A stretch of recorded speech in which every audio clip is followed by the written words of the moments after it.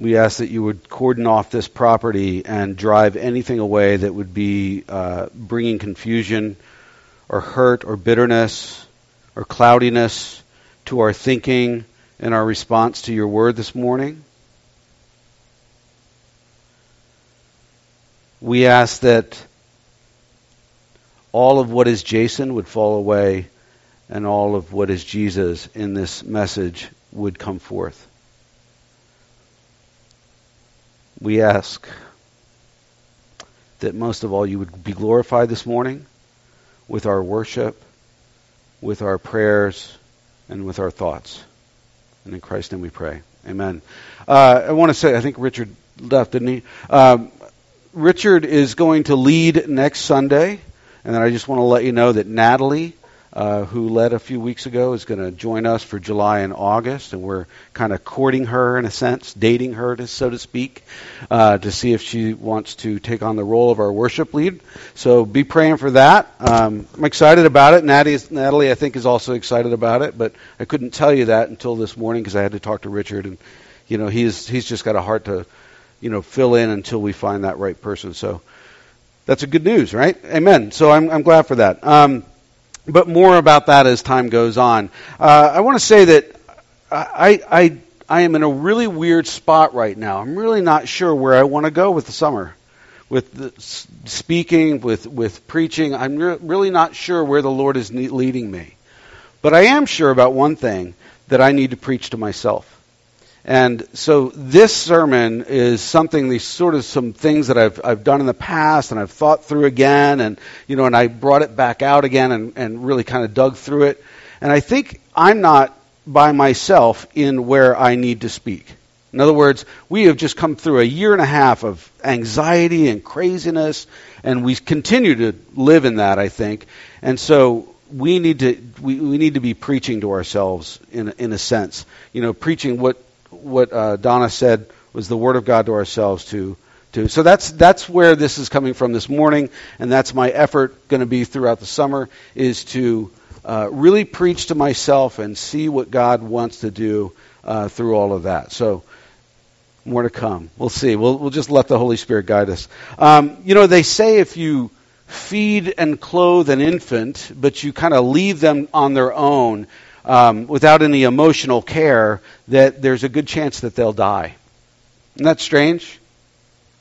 And they did a study of survivors of 9/11, and they found out that those people that had strong emotional connections with others in their lives, in their private lives, had far less signs of trauma, and they overcame sort of this trauma and the effects of that trauma of 9/11 much faster than those who usually refuse to allow people into their emotional lives. You kind of tend to think that you might be open, you might be an open person, but what I've found is that I go through cycles where I need to be open again, and I don't want to be open sometimes, right? We all feel that, right? We think probably more highly of ourselves in ways than we should. And then we figure out when trauma comes or something comes along in our life, God just knocks us off our pedestal again. Amen to that, because we do need it. But we find out that physical touch and emotional connection in life foster a sense of security and a sense of peace in the world. In Genesis, God said it's not right for man to be alone, right? It's not right for man to be alone. And I don't think that just speaks to marriage, because that was the beginning of community, right? Adam and Eve coming together, that's the beginning of families and community and people. Healthy relationships sustain us and grow people in ways we don't fully understand. By the way, happy Father's Day to all the dads. I forgot to say that. We dads, we get the short end of the stick. We gave the women like Bibles and flowers. I got here this morning, I'm like, I didn't even get the dads anything. Maybe I'll do that next week. I was on vacation, so... Anyway, but these things grow us more than we can understand. Maybe that's why there are so many sort of one another verses in Scripture. If you ever want a list of those, I have a list on my computer. Love one another, or bear with one another, forgive one another, and all that kind of stuff. Those are important verses. So the question I have for you today, and I've asked this before in past sermons, are we sad? And I don't mean sad like boo-hoo, but I mean sad as S period, A period, D period. Do we have separation anxiety disorder? Are we living in that? I think there's more anxiety than ever before in America right now. Now, that's usually in reference to children, separation anxiety disorder. That's where you hear that term a lot. Sad, and it's marked by fear or distress if this sort of person is threatened with separation from an attachment figure, like a child being separated from mom. I'm sure you moms who drop your kids downstairs at the children's ministry, especially when they're like 1 year old, they just bawl and scream, and poor Belinda down there, she's like pulling her hair out, trying to keep your kid happy until they get used to, they start to feel safe, right, down there. And when it gets bad enough, when separation anxiety disorder gets bad enough, it has to be treated, right? And they usually treat it with cognitive behavioral therapy, CBT, or possibly coupled with exposure response prevention. I looked these up. I'm not this smart.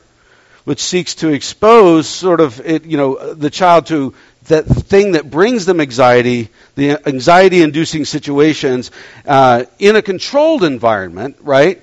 To increase sort of their metacognition, all right? They find an awareness and an understanding of their own thoughts and processes in order to, that they would see the truth of their situation. That it wouldn't be so big and unwieldy. And they could see it more clearly, and they would adjust their thinking, and in turn, their anxiety would be reduced. And so they work with the child to recognize anxious feelings and anxious behaviors and things like that. And they discuss the situations together, and they develop a coping plan. And, I know my daughter-in-law does this for a living. She counsels, sexual trauma, kids from sexual trauma. And just to hear her talk about what she does and how she leads people through things is amazing. But, so they develop a coping plan, and the belief is that a child's dysfunctional thoughts and dysfunctional attitudes and beliefs are what lead them to anxiety, right? The unrealistic things in their minds. And when adults get sad or get separation anxiety disorder, a good counselor would lead them not only to deal with their own thoughts and bring their thoughts more in line with reality, but they would coach them on how to develop a healthy network of supportive relationships in life. Since a person is not an island, right? We're not here alone. We can't survive alone. You put a person on an island alone, they'll go nuts after a while, right? There's the legitimate emotional need for healthy attachment and to others that is actually built into us, right? Yet, us laymen, we tend to treat adults very differently.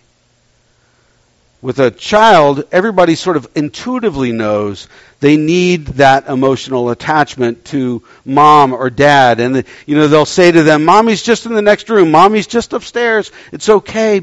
You're okay. You're okay. Mom will be right back. Dad will be right back. But with adults, we don't anticipate this or acknowledge it. And we even sort of diminish the fact that it's there, that adults do have and need emotional attachments. We tend to think that they should be beyond fear or beyond distress of separation anxiety and all that kind of stuff. Needing others or emotional attachments are seen as weakness in us, We don't know how to ask for what we need emotionally in a healthy way. I think right now our culture just, complains and, screams like a spoiled child for what they think they need. But we don't know how to do this in a healthy way. Many people, it seems, are living in some sort of a state of separation anxiety disorder in relationship to each other. And definitely in relationship to God. Like I said, throughout this last year, we have felt more alone, more separated, more unloved, more untouched and unsupported than we probably ever have been in our whole lives. Sometimes even when we're surrounded by people, we feel that way. And maybe more so in relationship to God. It's not as if Peter lost faith in Jesus when Peter got out of the boat and started walking on the water. You remember that story? Rather, in some sense, he lost faith in who Jesus said that he was or he could be in Christ. It's as if he said to Peter, "Come on out, Peter, with me, in me, you can walk on water. You can do great things." But when Peter looked away from Jesus and at the sort of situation, the troubles, the chaos, the craziness around him, he did not believe what Jesus said that he could do, or maybe who Jesus said that he was. In turn, I guess that means that he wasn't believing who Jesus was in that moment. But Jesus was there, right? He was right there. Peter was safe in Christ in that moment. But although Jesus was there, Peter anticipated his not being there. Right? What am I going to do? Right? He seemed to doubt the attachment he had with Jesus when he saw the waves and all the wind and all that stuff, and fear and distress arose in him, and he just sank in it. Do you feel that sometimes? The anticipation from separation by a stormy sea created anxiety, birthing this sinking fear in Peter. Peter was sad. Now, correcting our faulty thinking is helpful. It's good when feeling fearful to stop, to take assessment of our situation and remind ourselves it's not as bad as it seems. Fear isn't truth. Fear is not truth. We have nothing to fear but fear itself, right? It's a famous quote. But it's not always enough just to do that, to think like that. I think many times it's a divine movement in us. So right thinking, truth, like Donna was talking about, they are important to grasp, to marinate in. Jesus said in Matthew 28:20, and this is the truth, "I'm with you always to the very end of the age." Can you see Jesus right here? I don't see him, but he's with me. Now that is a truth that I can spout at you all day long, and you may say that you believe it. And this is where I really want to go this morning. You may say you believe it, but it doesn't make a difference until you experience it to be true. Until you're touched by the Spirit of God. Until God does a work in you. So we need filling. That's what I need right now. I guarantee you that is the truth. I need Romans 15:13. "May the God of hope fill you with all joy and peace as you trust in Him, so that you may overflow with hope by the power of the Holy Spirit." That's worth a second read. "May the God of hope fill you with all joy and peace." Don't you want that right now after this crappy year in the past? All joy and peace as you trust in Him, so that you may overflow with hope by the power of the Holy Spirit. I need to experience the joy and the peace and the power of God filling me up and overflowing from me.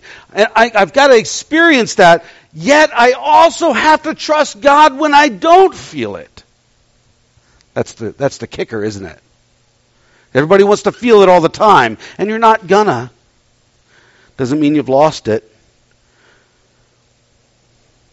Those times when I feel like a little baby, a little child, and God has walked out into the other room for a minute just to, get out and go get me something or whatever. I need to be secure in my position with the Father. And Jesus establishes that security for me. We're not talking about chasing a fleeting experience, a fleeting feeling. That's not what we're talking about. We're talking about living in healthy expectation of interaction with God in life. For His Word and His Spirit to sort of comfort me and also transform me and overflow from me.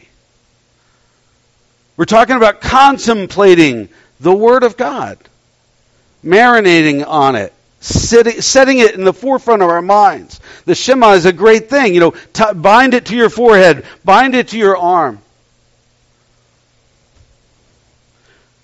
We're talking about applying the Word of God to our hearts and believing that God is active in our lives, in our process. Satan is not winning the battle, even though it sometimes feels like it. Adam and Eve must have been frightened, right? Frightened, panicked to be stricken from the Garden of Eden, right? Separated from God. Wow, that would have been freaky. But remember, they chose that path. They chose that separation. They chose disobedience. They chose to drive a wedge in relationship, and it birthed sin in humanity, and it's all been a challenge since, to say the least. As a result of their choice, we are born with separation anxiety disorder, and God's been pursuing reconciliation ever since, allowing us to feel the pain of our decisions and our choices. Their choices led to separation and anxiety and fear in reference to God, and then also in reference to each other. And what we experience with God, we experience with others. Listen to that. What we experience with God, we experience with others. What fills us overflows from us. So if I'm filled with anxiety overflows from me to you. And I feel like I've been doing that. But when we're filled with joy and peace, it overflows to others. You see, we say we believe. Oh, I believe. We say we have faith. But for some, deep down, it really just doesn't make a difference, does it? We're no more full of hope and joy and peace than we ever have been. We're more marked by fear and distress and anxiety than we are with peace and joy and hope. And if we look at the worldview model, I don't know if you've ever seen that model. It should be up on the screen soon. If we look at the worldview model, Jesus changes us at the very core, the very center core of who we are, the worldview, how we see reality. Jesus changes us there at the worldview level. However, people usually don't allow that. They usually only start at the belief stage. They begin just with words and statements. We don't want Jesus to have our core being. But if it's popular to say, I believe, we'll do that. We'll go that far to be a part of the crowd. So we hold on to our humanistic, self-centered worldview. I'm still king of my life. But Jesus wants to dig down below that, to the heart of hearts, to the core of our being, below just words. The stage of recognition, recognition, right? A restart of our thinking, Romans 12, 1 and 2. The reconnection of emotional attachment with God in relationship. So the seat of intellect, right? The cognitive truth part of us, right? And the emotion, which we usually put our hand here to say that, right? The sense of safety and the sense of trust in relationship. He wants both mind and heart from us. That's what he wants. Maybe it's why we're referenced as children in Scripture. Not that we're childish, right? Not that we're limited in our intellect or our learning and all that stuff, but that we should have the emotional attachment with God as a child would with a father. It's appropriate for Father's Day. See, Jesus wants to get at that really tender, don't touch me there stage. That place that we hide from everybody, including ourselves. And he wants to coat that part of us with the blood of Christ and his grace so that we can say, no matter what in this world, in Jesus, I am okay. I am okay. That place where we're able to allow God to fill us with joy and with peace and with hope and pack it down till it's overflowing. The book of Haggai talks about this. It's wonderful because we're safe and because we're active in the relationship because of what Jesus did for us on that cross. All time and eternity circles around that cross.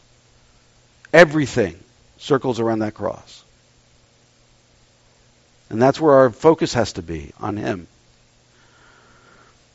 But we have our part to play, right? We do. Romans 13 says, as you trust in Him. That's why I read it slowly earlier. As you trust in Him.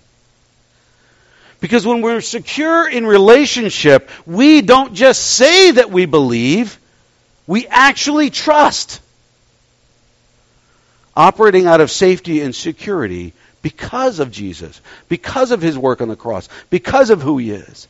So we live and breathe and rest in the grace of God, naturally turning to God for filling like a baby bird, waiting to be fed in its nest. Remember, Jesus said in Matthew 22:37, the first of two great commandments, He said, love the Lord your God with all your heart, with all your soul, and with all your mind. Put your all into it. And you can't love what you don't trust. You cannot love what you don't trust. How do you love God with all your heart, soul, and mind? How do you do that? Well, love is shown through obedience. Oh, it's a terrible word. Don't tell me to be obedient. But here's the problem. Obedience is trust. We obey what we trust. If I trust, I obey, and to obey is to love. Obedience reflects trust. Trust reflects love. That's important. See, it's not legalistic for me to say that we need to obey God. We need to obey God's word. It's not legalistic for me to say that because obedience doesn't come about for us. It's not there to gain acceptance. It's a result of it. Do you understand that? It's a big difference. We are obedient because we are accepted and secure. We trust Him.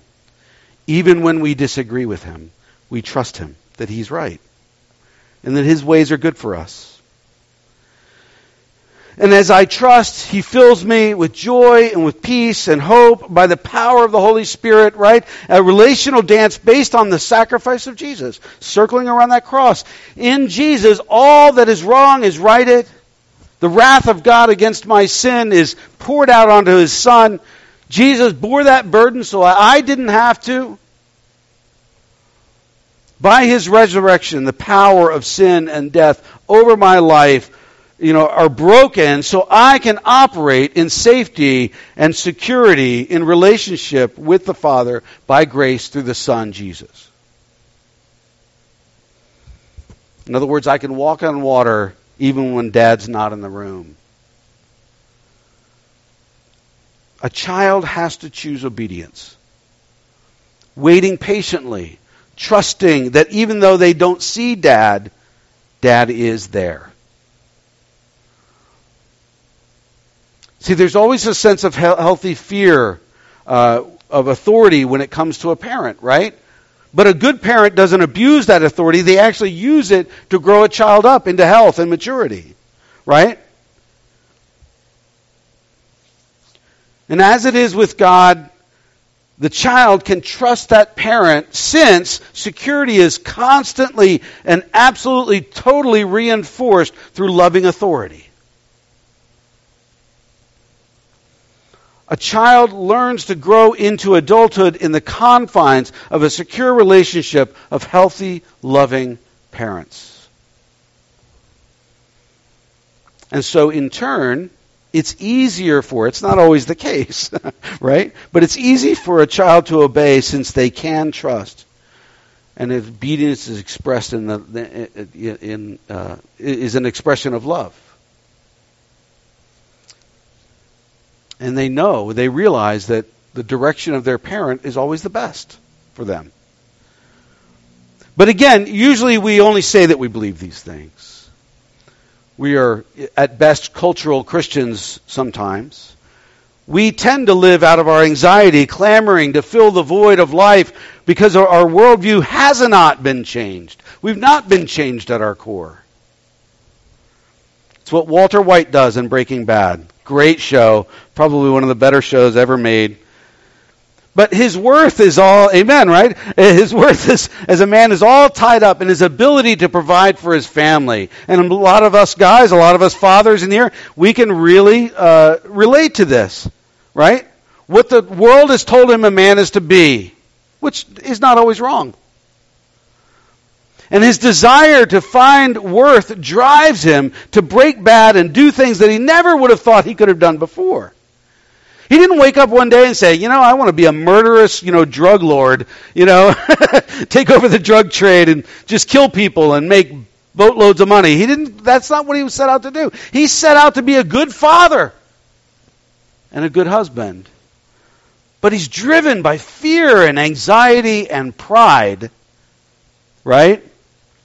His identity is not rooted in a God that he can trust will provide for his family. He feels in his mind it's all up to him to do this. There's no God in the picture. And like most of us, what's presented on the outside is not what's really going on in the inside. What's presented on the outside is not really what's going on the inside. But in Christ, it should be and can be wholly different. In Jesus, there's security leading to transformation of our lives and a holiness, right? Making disciples, real people of integrity, exactly who they seem to be, people of joy, people of peace, people of hope. In 2 Corinthians 3, this is a great passage, 14 through 18, it says this, "But their minds were made dull, for to this day the same veil remains when the old covenant is read," right? "It has not been removed because only in Christ is it taken away." Have you ever read the scriptures to somebody and they're like, right? There's a veil there. It's a spiritual malady. You can't convince them into the kingdom. The Lord has to move in their hearts. I don't get it. You will never get it. But that's the way it is. Even to this day, it says, when Moses is read, a veil covers their hearts. Ancient Greeks made that distinction, that separation between mind and heart, right? And we've clung to that into modernity. We've kept that difference. We always refer to them like this. The mind, the rational self, the heart, the seat of emotion. And they liked the rational, right? They were Greeks, right? They liked that rational, but the emotion, not so much. Jews didn't have a distinction, though, between the two. Mind and heart. Good tattoo right there. Mind and heart, right? Mind is the thinking part of the heart to them, and heart was the feeling part of the mind. An ancient idea that is reinforced, by the way, by modern neuroscience. I love how Scripture is always proved correct by science. I love it. Science is not my enemy. It's my best friend. We are holistic creatures. We are holistic creatures. So the veil is over the mind-heart of these non-believing Jews that Paul refers to here when they read the Scriptures.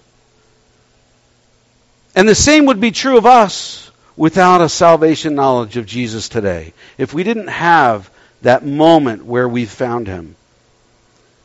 Because Paul continues, he says in verse 16, "But whenever anyone turns to the Lord, So when you turn to Jesus, you have to turn away from something else, and you're turning away from your sin, and you're turning towards Christ, right? The veil is taken away. Now the Lord Lord is the Spirit, and where the Spirit of the Lord is, there is freedom. No, there's not bondage. Obedience doesn't equal bondage. Obedience equals freedom. Turning to the Lord, we're free to see and to experience things that we could not before. The Spirit of God brings a new freedom to see a new reality in Christ coming to us through the filling of the Holy Spirit in power, transformed to freedom to live in holiness. Paul finishes his argument. He says, and we all who with unveiled faces, I love that image, it's just been taken off, I can see, right? Unveiled faces contemplate. Now, that means to behold or to reflect on an image, right, in our minds. It's to really focus on something, right? So we contemplate the Lord's glory and are being transformed into His image with ever-increasing glory which comes from the Lord who is the Spirit. I love that. I love that. And it's really what God said to Adam and Eve in the beginning. You don't need that fruit from that forbidden tree. I am enough to satisfy all of your needs and all of the desires more than you can ever imagine. The parameters of a safe relationship with God had already been set in the Garden of Eden. They just needed to live in obedience and to be filled. So as we trust in Him, we can be filled with joy and hope and peace. We can be transformed into His image with ever-increasing glory. That's what I want. That's what I want for myself and for others around me, for the world. Even adults need to know they're safe, they're accepted, and they're secure in a relationship, that we're known and being known at the same time. We need that connection. In Christ, we have that. We already have that. And we have reconciliation with God the Father already. We're not trying to be obedient to earn anything. God's against earning. We can't earn it. We're filled with the Spirit of God. We're given grace, the grace of His Word. Instead of separation anxiety, in Jesus we have healthy emotional attachment. That's what we're shooting for. And what we experience with God, we can experience with others. What we experience with God, we can experience with others. What fills us overflows from us, the things of the Spirit, joy and peace and hope.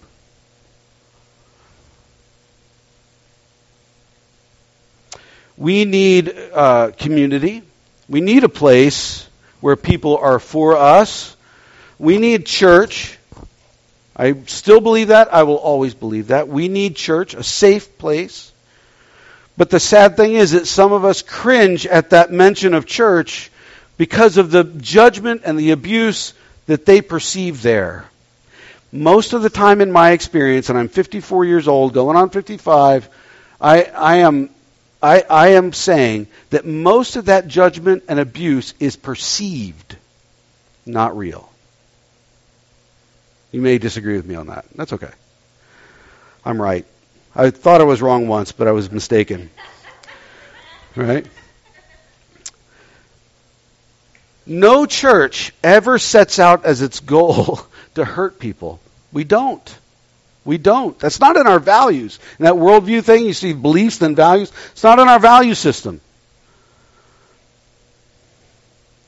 That's the reason that when we think about our community group values, one of them is to be a safe place of growth for people. It reads like this: community groups are places of growth.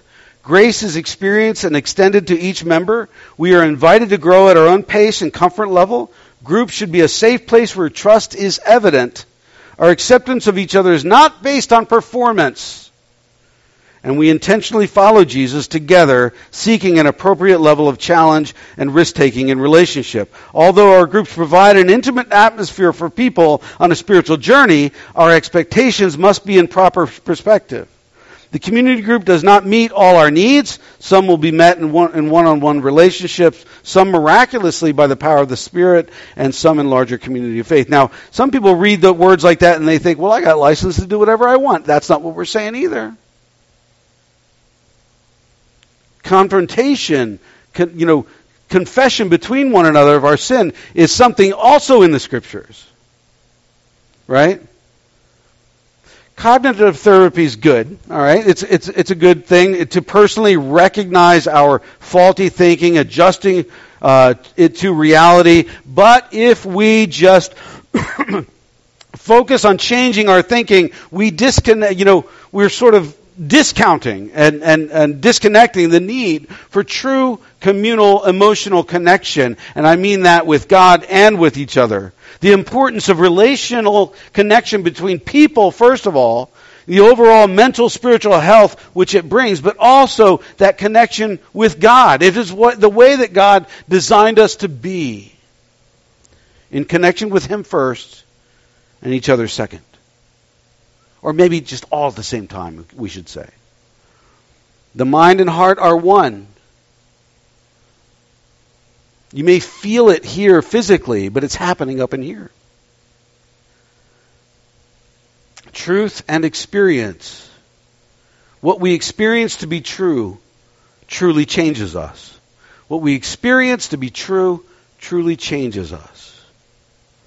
Do you experience Jesus to be true and truth? And are you allowing Him to change you? We can't be totally cerebral about our faith, nor totally emotional about our faith either, right? God seeks to sort of change us at that core level, that center of our worldview, what we are at our core. The Father says, I'm here in Christ. I'm not going anywhere. You are safe in me. And I want to fill you up to overflowing. And research shows that children who grow up in healthy, secure attachment do better in life. They do. Early experiences with mom and dad shape a child's core beliefs about themselves and their others around them and their life as a whole. Emotional experiences of nurture and protection are encoded in the emotional center of the brain. That is why it is so important, the work that my daughter-in-law does. It's repairing the damage that some scumbag did to a kid. Over time, repeated experiences become the image of self and others and the world, right? These core beliefs become the lens through which children, and later become adults, view themselves and others, especially authority and attachment figures. Core beliefs serve to interpret the present and to anticipate the future. Children who experience secure attachments in the early years are apt to say this about themselves. They say, I'm good, I'm wanted, I'm worthwhile, I'm competent, and I'm lovable. They see caregivers as this: appropriately responsive to my needs, they are sensitive, they're dependable, they're caring, and they're trustworthy. And they view life by saying, my world feels safe, life's worth living. What if the security that we had in Christ, if we actually really owned it, it made us to say, I'm good, I'm wanted, I'm worthwhile, competent, and lovable. Jesus is responsive to my needs. He's sensitive, He's dependable, He's caring, He's trustworthy, and the world feels safe, and life is worth living because of Jesus. Amen. Our secure emotional attachment to God would be the lens with which we view ourselves and also others out there around us and the whole world. And we wouldn't get so down. We wouldn't get so filled with fear and anxiety and anger and bitterness. And that worldview would enable us to trust, and the God of hope would fill us like a three-tiered fountain to overflowing with hope by the power of the Holy Spirit. So joy and peace and hope and all the things, all the gifts of the Spirit overflowing in us to family and to friends and to our neighbors and to all the nations of the world, like we've been talking about in past weeks. Ending early. Like that? Amen. I'm going to pray us out, and then I think Donna's going to come up or not Donna, Nikki's going to come give us some announcements. Father, we thank you that you are here and you are present, even when it doesn't feel it, even when it feels like just the news is all vitriol, and we see people, I think we had 9 shootings in Philadelphia the other night. Just craziness, chaos. Father, we want peace, and we want to be filled with joy and peace and hope, and we want that to overflow from us to the rest of the world around us, to each other, and to our neighbors, and to the world. We want to be the people of peace, the people of your kingdom, bringing your kingdom of peace into the world more and more and more. Please make us those people, and in Christ's name we pray. Amen. If you have not known...